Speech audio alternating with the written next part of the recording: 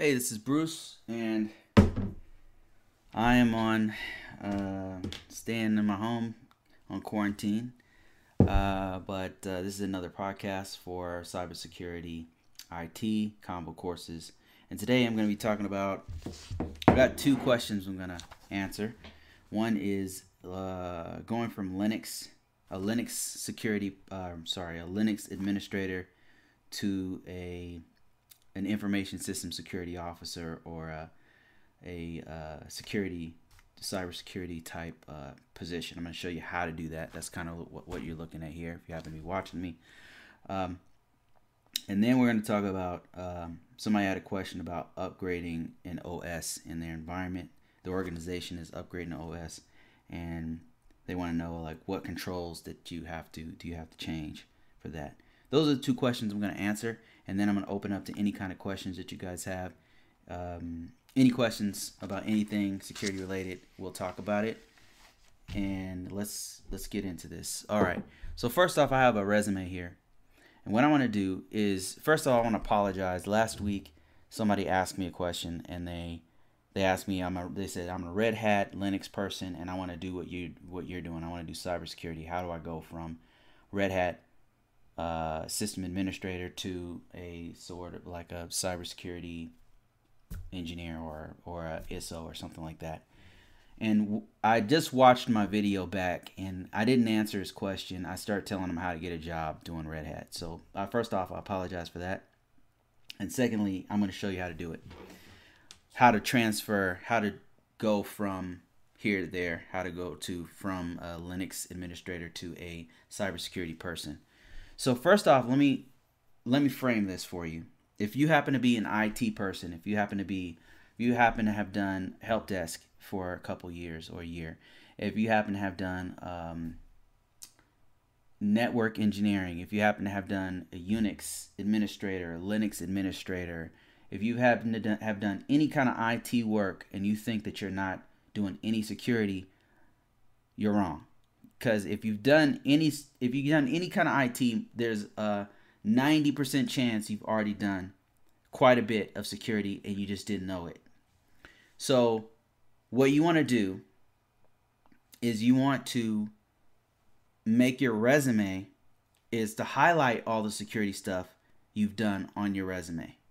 All right. So now I'm going to show you how you do that. So right here I have a resume for a Tom Brock. I just made this name up randomly, and I made this resume right here that I have on screen. This resume has two different job experiences on it. Has one as the title of it is Tom Brock Red Hat Administrator, and the experience is company location, and the first position is Unix Administrator Linux, Red Hat Linux, and then the second one, company location, position was same thing, Unix at another company. He was a Unix administrator, or she was a Unix administrator doing Red Hat Linux, right?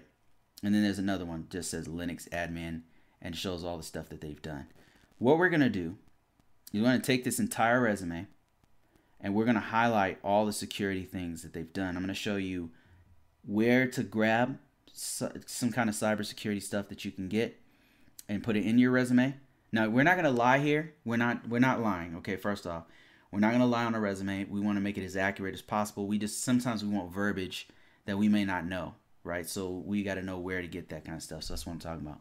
First off, let's look at the top. We're going to put in what our projected job. Right now we have a Red Hat system administrator, but we're going to turn this into a cyber security analyst. Cybersecurity analyst. This could be a cybersecurity engineer, cybersecurity. You take your pick on the name. The names are interchangeable with cybersecurity. In some cases, it's not. If you're a forensics guy, you're gonna be a forensics guy. But we're talking about a cybersecurity analyst. You could do. There's many different types of jobs in security. It's pretty broad. But for now, just for a filler, we're gonna put cybersecurity analyst. Okay. So in our first position at company, let's call it company A, and the location was, I don't know, Virginia or something, right? And position was a Unix administrator, Red Hat Linux. And then we have the month, day, year to present. This is where we currently work. We're going to highlight all the security things we've done. Now, you may be asking, like, Bruce, like, what do you mean security stuff I've done? I'm a Linux guy. How would I? Well, have you ever updated the Linux system? If you've ever updated the system and put patches on the system, like let's say you put you updated, I'm just writing it, I'm typing it in here, updated, let's say responsible for updating, let's say this organization had 100 Linux system, 100, let's say the entire agency's server farm with critical patches. That's the security. Congratulations, you've done some security. So you want to put that on the top of your resume. You want to put all security stuff on the top of your resume, right? Because you've done security before, you just need to highlight it, right? And actually, I see patching already here. So they've already written it here. I grabbed all this stuff from somebody else's resume, by the way. So what I'm gonna do is I'm gonna take their verb because this is pretty good. Update, patches, configure. And I can do better than this. Respond, and then we're gonna say, watch this. There's something called vulnerability management. So this is a huge keyword for cybersecurity. It's used in most organizations. What we're doing is highlighting things that are security related that help the entire organization.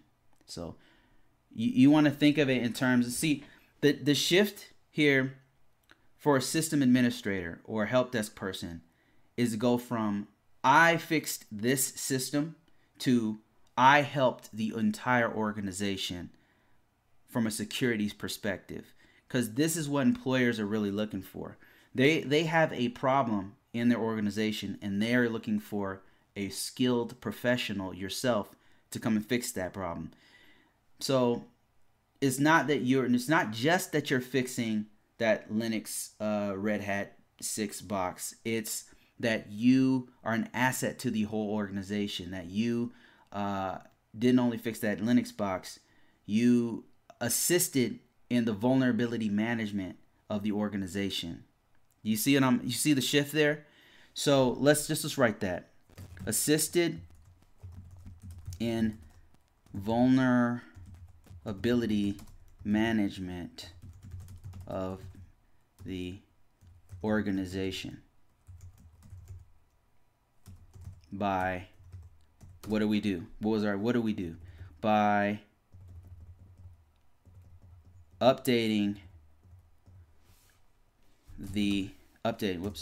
put the V in the wrong place. Updating the entire agency's server farms with critical patches, right? So you see the shift, see the difference in language. So in one, I don't know, let me make sure you guys can see this for those of you watching this and not just listening. So the shift was, I'm not just fixing and patching applications, I'm assisting the whole organization. What is my impact as a skilled cybersecurity expert to your entire organization? Am I lying? No, that's literally what I did. I'm just shifting to show what I really did, to show my impact, because that's what organizations want to see. All right, so now let's put some more stuff in here, okay? So this person put, let me just read this person's stuff here. I didn't really read it. Updated patches and configured software. Okay, I already put that in there. I'm gonna get rid of that. We don't want redundant stuff in here. Perform day-to-day operations and interface with internal and external clients. Okay, how about this? Provide. What can we do? We're thinking, what have we done from a security perspective to impact the whole organization? We provided, not only did we did day-to-day operations and interfacing with the internal and external clients. We provided cybersecurity expertise to external clients.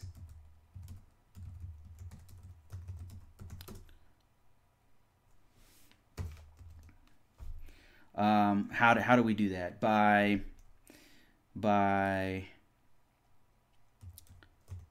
giving daily security training.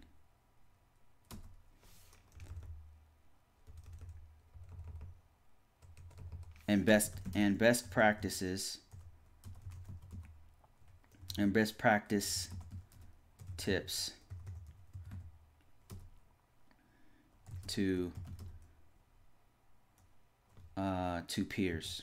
No, not to peers. That makes sense. To HR department. I don't know. Again, we're not lying. We're not embellishing. We're talking about take what you have done and shift it to your impact to the organization. So that is what we're doing. Don't lie on your resume. That's the worst thing you can do, because if you get a listen, what you're trying to do is get an interview, right? If you get the interview, you want to nail it. If you lied on your resume, you're making stuff up. The thing is, truth comes through.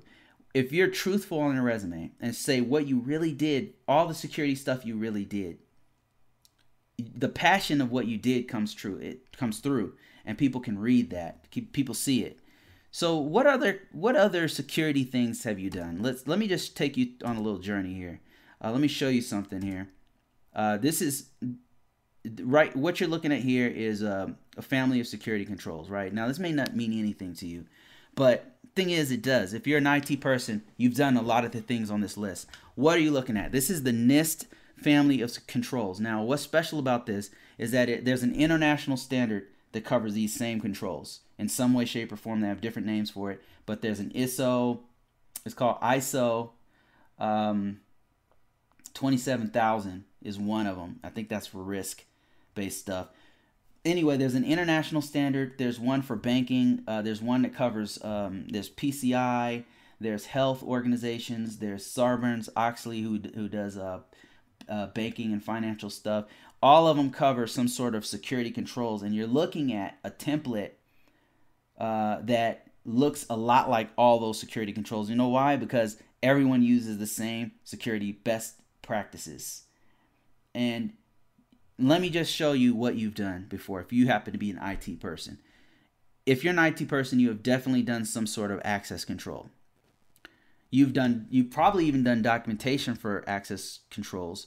You've definitely created some accounts for people. That's AC2, access control management. You've definitely done some kind of flow control. You've done some separation of duty. You've done some, I'm saying a lot of jargon, but these are things that you have done before. And what I'm telling you to do is put these in your resume and show your impact to the whole organization of how you've done it. So that's what we're trying to do. Let me show you another one. AT. So I was in the resume that I showed you, I was showing you how you've trained. If you've ever trained on security, if you've ever trained, a lot of times in an IT department, you may think you've never trained before.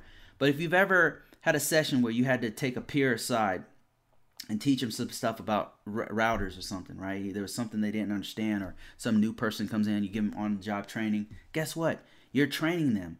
You're teaching them. At some point, you got to show them some security, right? You got to show them, okay, here's how you do a password. It can be as simple as that. Password is 14 characters long, has special characters, has lower and uppercase characters, stuff like that. You're doing training with them and that is awareness, security awareness and training. Another one is this one right here, AU controls. That's auditing. If you've ever turned on audit logs, if you've ever looked at an audit trail to see what's going on with the system, why is it not working all of a sudden? If you're a Linux administrator, you know exactly what I'm talking about. Process stops. You got to go into the back end you got to go into the command line, and you got to, what was it called? You got to do an audit trail. You got to do a trail dash F. I don't remember the commands anymore, and I apologize, but you got to go into the audit logs and look at what happened, and see where it actually stopped, where the process stopped. You can do I don't know, a PS command. I can't remember the exact command, but you got to do a PS command to see what processes are running and why it stopped. So in that, you're looking at the logs to see what happened. Where did it go wrong? Where are the errors?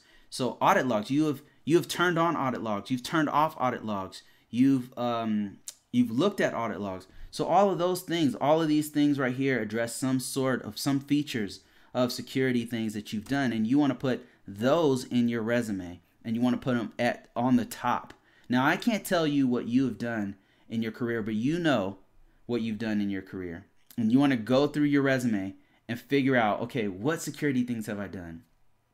And if you're curious about it, like, you can, not only can you use NIST, you can go through SANS like top 10 items of best practices, and I guarantee you've done multiple things on that list. Think about audit logs. Think about anytime you set up accounts. Think about anytime you've even done physical security. If you've ever had to put a system in a rack and make sure that there's physical security around inside of the server room. Think all of those things are security related that you have done. You want to put those at the top of your resume and then market yourself as a cybersecurity person because you've actually done cybersecurity stuff before, right?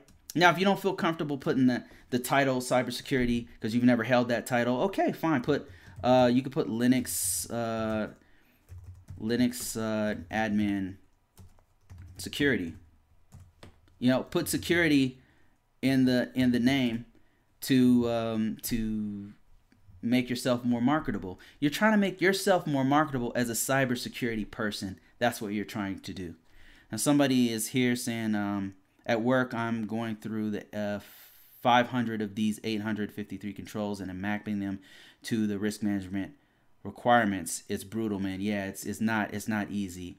It's a lot of work. It is a full-time job, that is for sure, and you will miss things. But that's why you have assessments and stuff. So what you'll do is you'll go through I feel your pain because that's exactly what I've done before. You go through all the security controls, and then you make sure that somebody is going to actually implement them and make sure that they're in place, and then somebody's going to assess them. So it's not just you. Like, one thing to keep in mind is that when you're doing the security controls, it's not just you doing those security controls. It's a whole team, right? There's stakeholders. Don't, like, a lot of times us security people have a tendency to put all the stuff on our shoulders. And you got to remember, it's a team effort. You don't ever take all the responsibility. Share the wealth. Share the wealth, man, because it's not just you. Peer review, exactly. All right, so that's it for this one. I would, maybe I'll cover this again and have a more prepared. I walked through this before where I've done one of these before where I went through the partial portion of the resume and I put some more language in there. But I hope that you get the gist of this one. I'm going to move on to the next subject, which was, actually I got another person talking here. Let me see. Novi says, Bruce, thank you for the content. Your channel is underrated outside of ISO and Risk Management Framework. What are some of the other options for remote work that are not so heavy on documentation? Oh, man, there's plenty. I was actually afraid because most of the jobs I see are mostly technical. But aside from ISO and risk management, I think you maybe I have a kind of a jaded view because that's what I do. But many of the jobs are network related. Network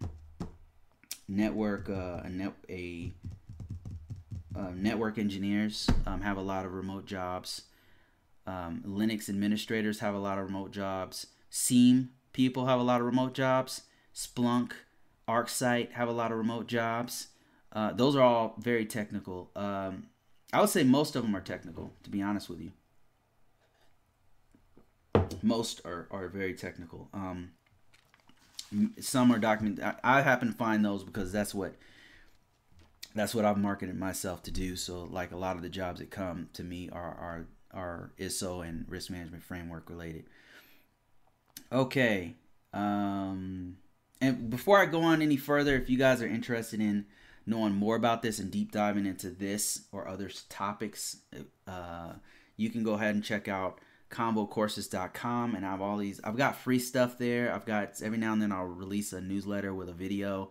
I'll give out discounts sometimes for my courses, tons of stuff, downloadables, you name it. And I'm going to put more and more content out there for everyone. So just go ahead and sign up at combocourses.com and support the channel. Okay, so now what I'm going to do is cover this one right here. From DF, he or she says, let me see if you guys can read. I don't know if that's big enough. So, okay, it says, hi, I'm going through an upgrade of an operating system, and I'm wondering what controls will be impacted, but impacted the most, because we need to gather artifacts, that means evidence, of for an assessment. Okay, this is a great question. This is a great question. This is so great that I actually prepared a little slide for this one. I like this one because this is one that you worry about as a risk management framework person. All right, so here we go. Here, what you're looking at here is the NIST 800 process. NIST 837 risk management framework process. And so for this person asking, they're changing their operating system, what controls do they need to go through? And the answer is all of them. And don't, like, I know you're like, what are you talking? What do you mean all of them? You got to go through all of them. And let me explain. So when you do a major change on a system, you have to go through the process of making sure that the security posture on the system remains the same. And to do that, you have to make sure all the security controls have not been affected by this major change that you've made. Now the caveat to that is that it's not as hard as you think, because most of the controls are not going to change, right? So your physical security controls aren't going to change. Let me just go through these. So the physical, that's PE. Physical security control is not going to change, right? You didn't change locations. If you change locations, then yeah, physical location is probably going to change the physical and environmental protection of the security controls. If you AC controls are probably not going to change because you probably have the same security policy. You probably do things like you still are going to make the accounts the same, right? Unless you're suddenly changing the method of how you create accounts, then that may, the operating system is so drastically different that you have to actually change your process. Then yeah, maybe that's different. Like maybe you're going from, if you were going from a Windows system, a Windows 2008 system that just went end of life, and you're going to a Oracle system, like you're a database, then yeah, access control might drastically change where you have to change that completely. But if you're going from a Windows 2008 system that went end of life and you went over to a Windows 2012 and it's essentially doing the same thing, but you guys want to move from an end of life system to a system that's going to be supported by Microsoft for the next 4 or 5 years or whatever it is, then there's not going to be much of a change. So you're going to go through every one of the controls and most of it won't change. However, there will be things that do change. Those things that change will be mostly technical. Let me explain what I mean by that. So once you have put the new system in place, right?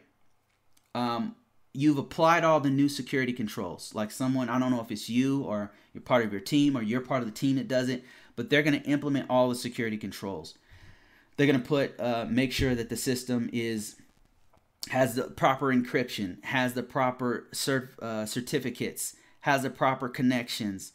If you guys have maybe you have spyware, anti-spyware on there, or you have antivirus on there, that has to go on there. It has to have updated signatures. There's a whole bunch of work that has to be done when you're going through and putting this new operating system in. Once all those things are in there, right? All the technical controls, and I don't know if you have like a document that'll walk you through it, or maybe you have STIGs, security technical implementation guide that's walking you through everything, or maybe you have, some people have like a script that'll like put everything in there, one part at a time so you don't lock the system out or something. But all that stuff's in there. The next step, once it's been implemented, is to do an assessment on this. And that's where we are going through this wheel again, right? So you didn't have to do categorization because you know the system's going to remain the same. All the same information is going in there. You have pretty much all the same controls. That doesn't change. But you've had to implement the controls again on this operating system, right? And I'm assuming that this system is one of your main systems, right? It's not a side system. It's an asset. It's a server. So you have to implement all those controls again, which means you got to reassess those controls. Once you reassess the controls, what happens a lot of times is when you go from one operating system to another operating system is that the new operating system, there's going to be like slight changes where some things won't work the same way anymore. And so that's what you're trying to weed out and make sure that it's working as close as possible to the original security posture. And when I say security posture, it's an odd word for the same security level that you had before, essentially. So once you've implemented, you've assessed the controls and got them as close as possible to the original, now you're going to have to go to authorizing the system. And this is where it goes to your head of agency, I don't know if it's a colonel or CEO or CFO or whoever, CIO or somebody who has to approve the system. And so you've gone through all the security controls. You've validated that the physical security controls didn't change, that the training security controls, all the controls didn't change anymore, right? But the technical controls did, right? Those controls did change, and those ones will affect things like this. Like this one might change: identification and authentication. Like when you're putting this one into the system, one of the things that might be affected is like how you're logging into the system. It may be slightly different. Another technical control is we already talked about AC controls, but that's, I'm trying to look for other controls that will be might be affected by encryption. Might be infected. You know what's on my mind. SA controls, system and services acquisition. That's dealing with how the person purchased the system. So that might not be a factor because I'm assuming that you went through all the proper channels to actually get the new operating system on there. SC controls, that's your system and communication protection controls. That's where you have your encryption. Are you using SSL or TLS? TLS 1 or 2 or 3? Which TLS version of TLS are you using on that system? Those are very technical controls that you may see once you run a scan and you're doing the assessment on the system. Once you're doing this assessment right here, those things might come up and you'll see that it may have changed, but you want, like I said, you want to get them as close as possible. So authorizing the system, that's one thing they're going to be looking at. They're going to be looking at the scans and making sure, okay, is this still the same security level that we had before? Last time we had no issues with the old legacy system, except that it is end of life. But on a new system, we have these different changes technically. So that's, I hope that answers your question. You asked, your question was, what controls change? What controls do I have to worry about if I'm going to a new operating system? And I would say all of them. But the only one, you have to validate all of them because you're going to have to go through you're going to have to go through the process again, and somebody's going to have to authorize the system. But the ones that really change are going to be the technical controls, and I hope that answers your question. All right, I'm going to go ahead and answer some questions here that somebody's asking, or conversation here. I got Vince. How you doing, Vincent? He says, good job, brother. Keep up the good work. Thanks, man. Started as an ISO recently. Still onboarding. Waiting to get my T5. What is a T5? Is that a clearance? Is that must be some kind of security clearance. And any advice on what should I read while I'm waiting for my clearance? Oh, yeah, absolutely. I got some stuff. You should read, what should you read if you're a new ISO waiting for your clearance? A real good reading that's going to be real relevant to what you're doing is it's going to be Risk Management Framework which is NIST 837. I would read that one. Another one would be NIST 853, which is the security controls that you see here. Oh, okay. A T5 is higher than a secret, lower than the TS. Oh, okay. So NIST 837, NIST 853.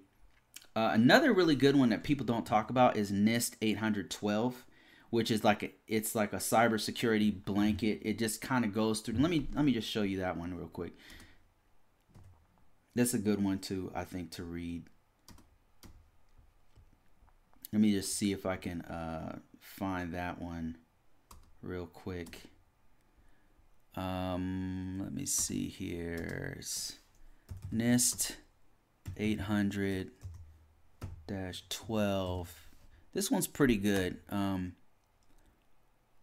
It's like a basic breakdown of just NIST security, computer security stuff.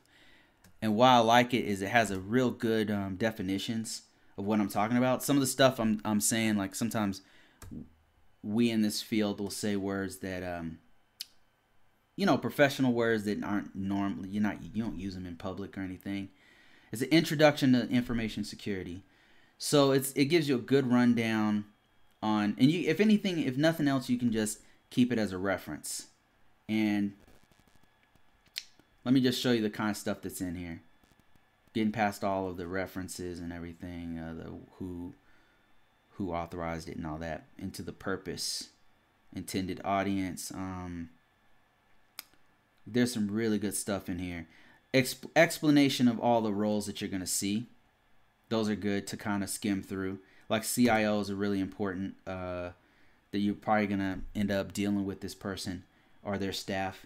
And it just explains what is a CIO? What do they do? You'll learn here that the CIO is above the actual security people. Like normally you have a security office and they're directly underneath and report directly to the CIO. Stuff like that. Like what is this? What is the information owner? What is a senior agency information security officer? And there's different names for this. Like it probably won't be named exactly that, but you'll see people who are very similar to this. This is a good document, but a better document is once you get through this one, light reading, just kind of going through it, skimming through like definitions and stuff. Definitions like this, threat and vulnerabilities, an overview, like what is it, and see how it's referencing other documents and stuff, like risk management documents and stuff like this. It's a good place to start that'll branch you off into other things. It's pretty good. Like advanced persistent threat, this is really good information. Like these are words that'll people throw around. Like they won't even say advanced persistent threat. They'll say APT, and you'll be like, what does that mean? But now you'll know because you have this document that has this jargon in it, and it points you in other directions here. So those are the 3 documents I would recommend. Let me see. I've got some other folks talking to me here. Navi 2000 says, I have seen a lot of Splunk. I've done incident response before and working on a CISSP, and I need to buy your course. Thanks. Yeah, Splunk is really good stuff to get into. It pays really good, man. And then he says, I've done incident response before. Incident response is pretty hot. Like that's pretty hot stuff right there. And working on CISSP. Another option is instead of CISSP, if you find it a little bit too pricey and too hard, is it's just unnecessarily hard, man. I have a CISSP, but to be honest with you, get something that the CISSP is awesome. It's awesome, but the CASP is also really good, and it's equal to, and I don't know that it's as hard as the CISSP, but you're gonna get treated the same with the CASP, I think. CISSP is probably more widely accepted, like it's accepted in several different industries, But the CASP is also accepting the federal government if that happens to be the space you're working in. So just to kind of just giving you more options, you know. But CISSP, like if it's definitely worth getting, man. It changed my life. I mean, it's no doubt about it. Jay Smith says, but doesn't it depend on what you categorize the system at? Moderate, low. Oh, you're referring to what we were talking about as far as us going through what controls that you need. I suppose it depends on a lot of different things, right? Like it depends on if it's a low system, like if it's a low system where the impact to the system is very low if the system goes down, and you're changing operating system, and the organization states that okay, we don't want to redo the authorization on the system because it's a low level system. Yeah, it depends on the environment, it depends on a lot of different things. So that's a good point, Jay.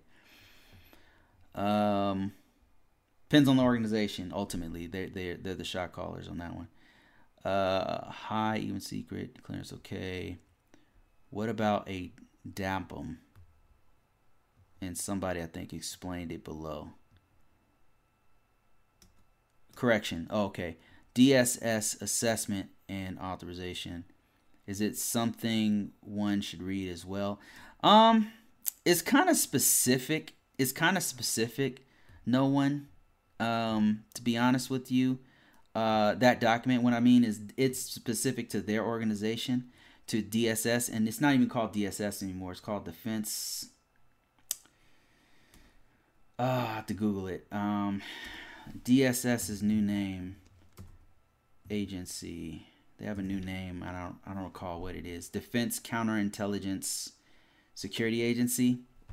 So it's that document is good, but it's specific to their organization. It would be like the equivalent of reading the Army's AR, what is it, 25-2? I don't. In the Air Force's 33 101. I don't know. I might be just blowing smoke here. Let me see. AFI 33. Let me see how good my memory is. I'm getting old, man. I can't remember stuff anymore. 31101 is wrong. 31201, I think. 201? 201. Oh, nope, that's not it. Oh, okay, wait, I'm on the right track. Communication and information. This might be on the right track, yeah. 33201. So 33201, AFI 3300 is it focuses on the Air Force's implementation of security and information technology, if I'm not mistaken. Let me just put in, okay, let me just cheat. Air Force cybersecurity. Oh man, come on Google. Cybersecurity document. Help me out here if anybody knows what I'm trying to say here. Security documentation. I thought it was AFI 33. I'm kind of going down a rabbit hole here. Maybe they changed it. It's been a long time since I messed with the Air Force. It might have changed. And I can't find it. I don't know.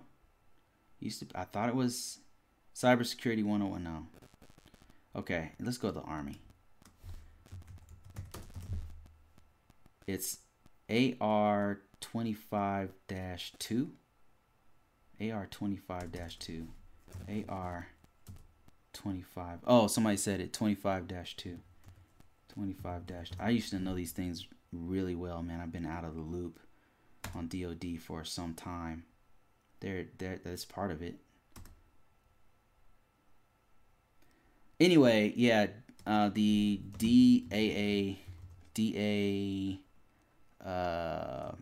PM, isn't it DAA PM? Yeah, this is the document that you're referring to. This organization has their own interpretation of cybersecurity. How they take the NIST, and then they have their own not interpretation is probably not the right word, but overarching security policy for the organization, just like the Air Force has the 3300 series and the Army has AR 25-2. Every organization has an overarching security policy that addresses how they implement federal regulations for conducting cybersecurity. And the way that usually what they'll do is they'll take a large portion of the NIST and they're implementing the NIST in there, the NIST security standards. All right, let me see who else we got here.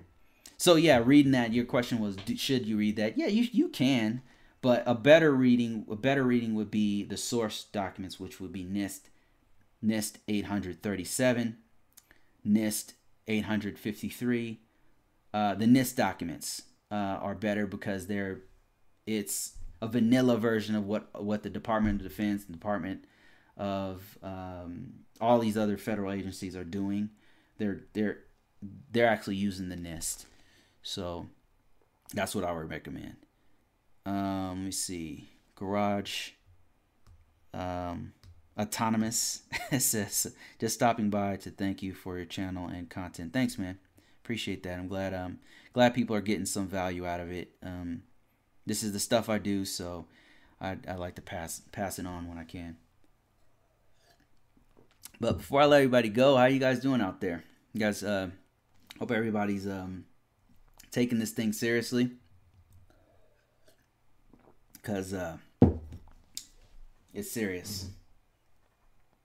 So just take care of yourself, take care of your family, stay indoors, protect yourself, protect people who are vulnerable to this stuff, because it just might be you, man. It might be you, might be me that's vulnerable to it. I don't know.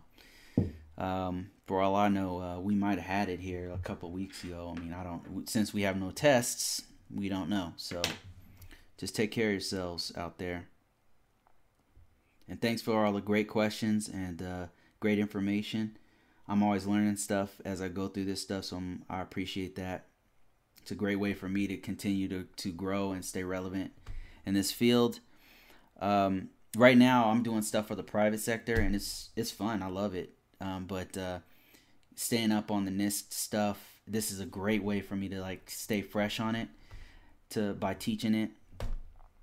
Yeah, these days what I'm doing is I'm doing risk analysis for different companies and for private organizations, for banks, and for hospitals and stuff like that. And I'm really having a blast. It's really expanding my horizons. But my core is really Department of Defense, NIST, that kind of stuff is really where I'm coming from. So I want to stay relevant in it. And so this is a great opportunity for me to do that. Let me see if there's any other questions. I saw some really good ones on my site here that I'm going to have to save for another day. David said, I've noticed that there are more companies hiring for remote jobs. Yep. Yes, there are. How do you troubleshoot though? Yeah, that's a whole nother thing that I would like to maybe do. And I don't feel like I'm the best person to talk about that. I'm not. I've done technical stuff. I know how to troubleshoot, but I don't know that I'm qualified to teach it. Excuse me, I don't have a lot of experience with it. I've never been super good at it. So, I mean, I can figure stuff out, but I don't know if I can if I understand it enough to explain it to others. You know what I mean? But maybe I'll think about it. Maybe I'll run through my old stuff there. I didn't find this very useful for the free Splunk site stuff. Okay, somebody else said that they did.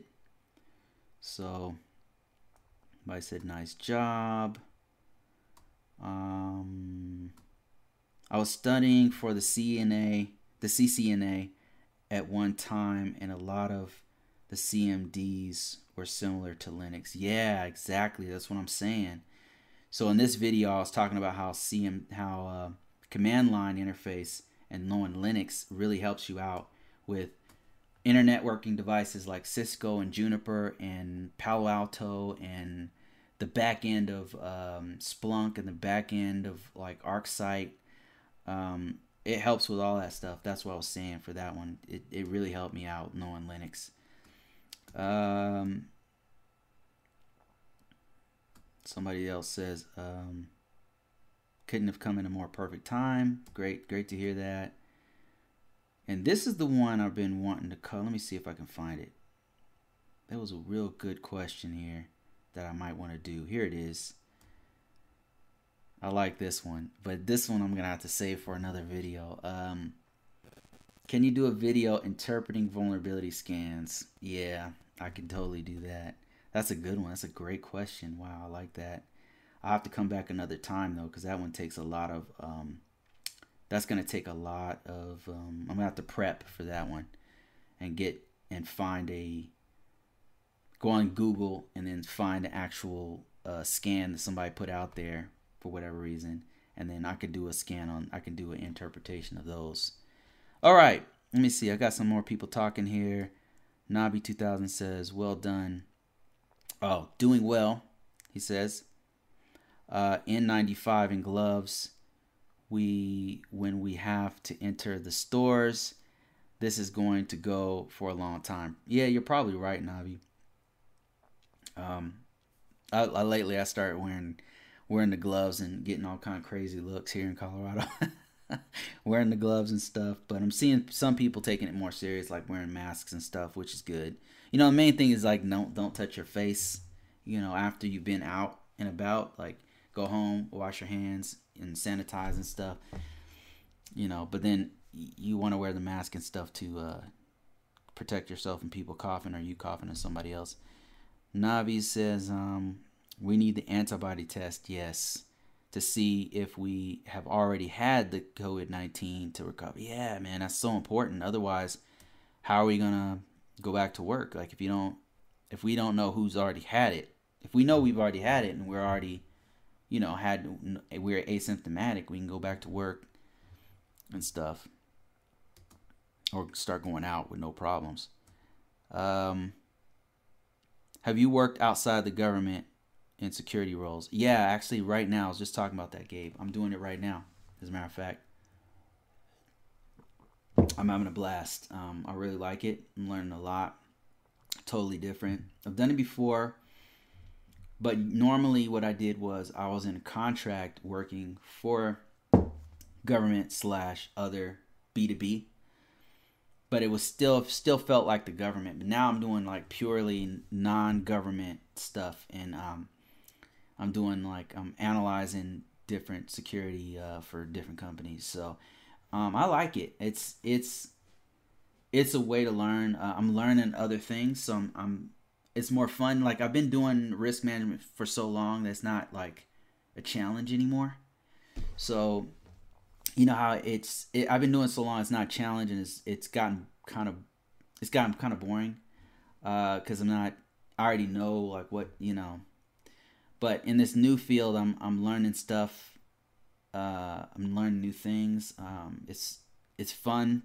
I love learning new things, and I like being in a place where I'm learning from other people who are so smart. You know, I love that. I feel like a little kid, you know, where I'm learning from all these people who are way smarter than me, and then there's people who are really smart in one area. You know what I mean? Like not that they're smarter or whatever, but they're professionals and really good in like really deep in one area, which all of us have that. All of us have like something that we're really good at in one area.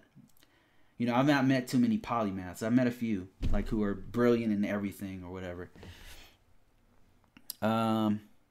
In South Florida, the PPE has become normal. That's good. Man, Florida wasn't taking it serious at all for a while. I mean, did they stop having people go to the beach? Did they close the beaches down? Yeah, I can't wait to do this one. I'm gonna reserve this one for another time. Where's that question at? Somebody said they wanted me to analyze a A vulnerability report. Vulnerability scan. Yeah, that's going to be fun. I want to do that live.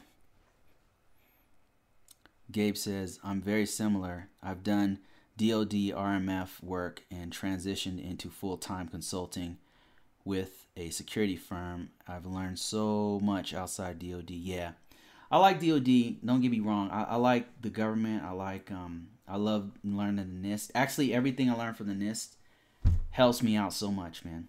Like, it's because I know this stuff right here. Like, because I know this family of controls, it helped me to be very well rounded, to where whenever I'm with a client, like I know what I'm seeing, and I know what they may or may not, what they may or what they have to do, to fix certain things, or I can make different recommendations because I know this stuff. So I definitely appreciate where I came from a technical perspective, and I used to hate this stuff, man. It's funny because I really used to hate it, but it's really given me such a solid foundation and security that it's paved the way for so many other things that I can do. I mean, with this stuff right here, I could work in like England, because it lines up with England's standards, with Canada's standards. It's an international standard that it lines up with, so it's really cool. Beaches are all closed now. Spring break was stupid with the kids out there. Yeah. Yeah, this is something else, right? I mean, this is so different. Excuse me. This is such a different thing. Like, this is something we've never lived through this, in our lifetime. So it's very interesting. What scares me the most is the incompetence, the ignorance. The virus is killing what in America so far, 2%. Like, that's bad. That's horrible. New York is hit really hard. But really, what scares me is not this pandemic. If the numbers were much higher, I'd be terrified. But I have a very decent respect for it. Don't get me wrong. But what scares me is the incompetence at the leadership level. And I'm not going to get into politics or anything here, but it's terrifying. I can't believe how incompetent the leadership is. And hopefully the states step up and do something. Some states have. California has gotten it under control, which is good, because they started early. And in Washington State is finally getting in control, so that gives me some hope. But some of these states, man, they're not taking it serious at all. So, and thankfully Colorado is taking it serious, so they're trying to crack down. Their Governor Polis is I think he's doing a decent job of making people aware. He's been going on TV like every other day or week or something like that, every week. And yeah, so that's good. And then the local counties are taking it pretty serious, like as far as closing the schools down. That's what they're doing here. They close the schools down, and then doing everything online. So that's good. I don't know how serious people take it out and about in the stores and stuff. Some really, really ignorant people that are not paying attention to anything. I don't know if they're doing it on purpose or they don't care or what. But thankfully, some of the stores are starting to take it more serious, so that's good. I'm glad they closed those beaches down over in Florida. All right, guys, that's it for this one. I'll be back next week, unless I can spin something else up tomorrow or sooner than that. I usually try to do these on the weekend because I have a full-time job, so don't do it on weekdays unless it's after work from time to time. Hopefully I can do some more of those. But for now, it's every week, maybe tomorrow. And thank you guys for watching. Appreciate everybody. Thanks for all the people who've signed up on convocourses.com. I got plenty of, and if you happen to be signed up, contact me via email anytime. I'll answer your questions, any questions that you have. And that's it for this one. Thanks for watching. I am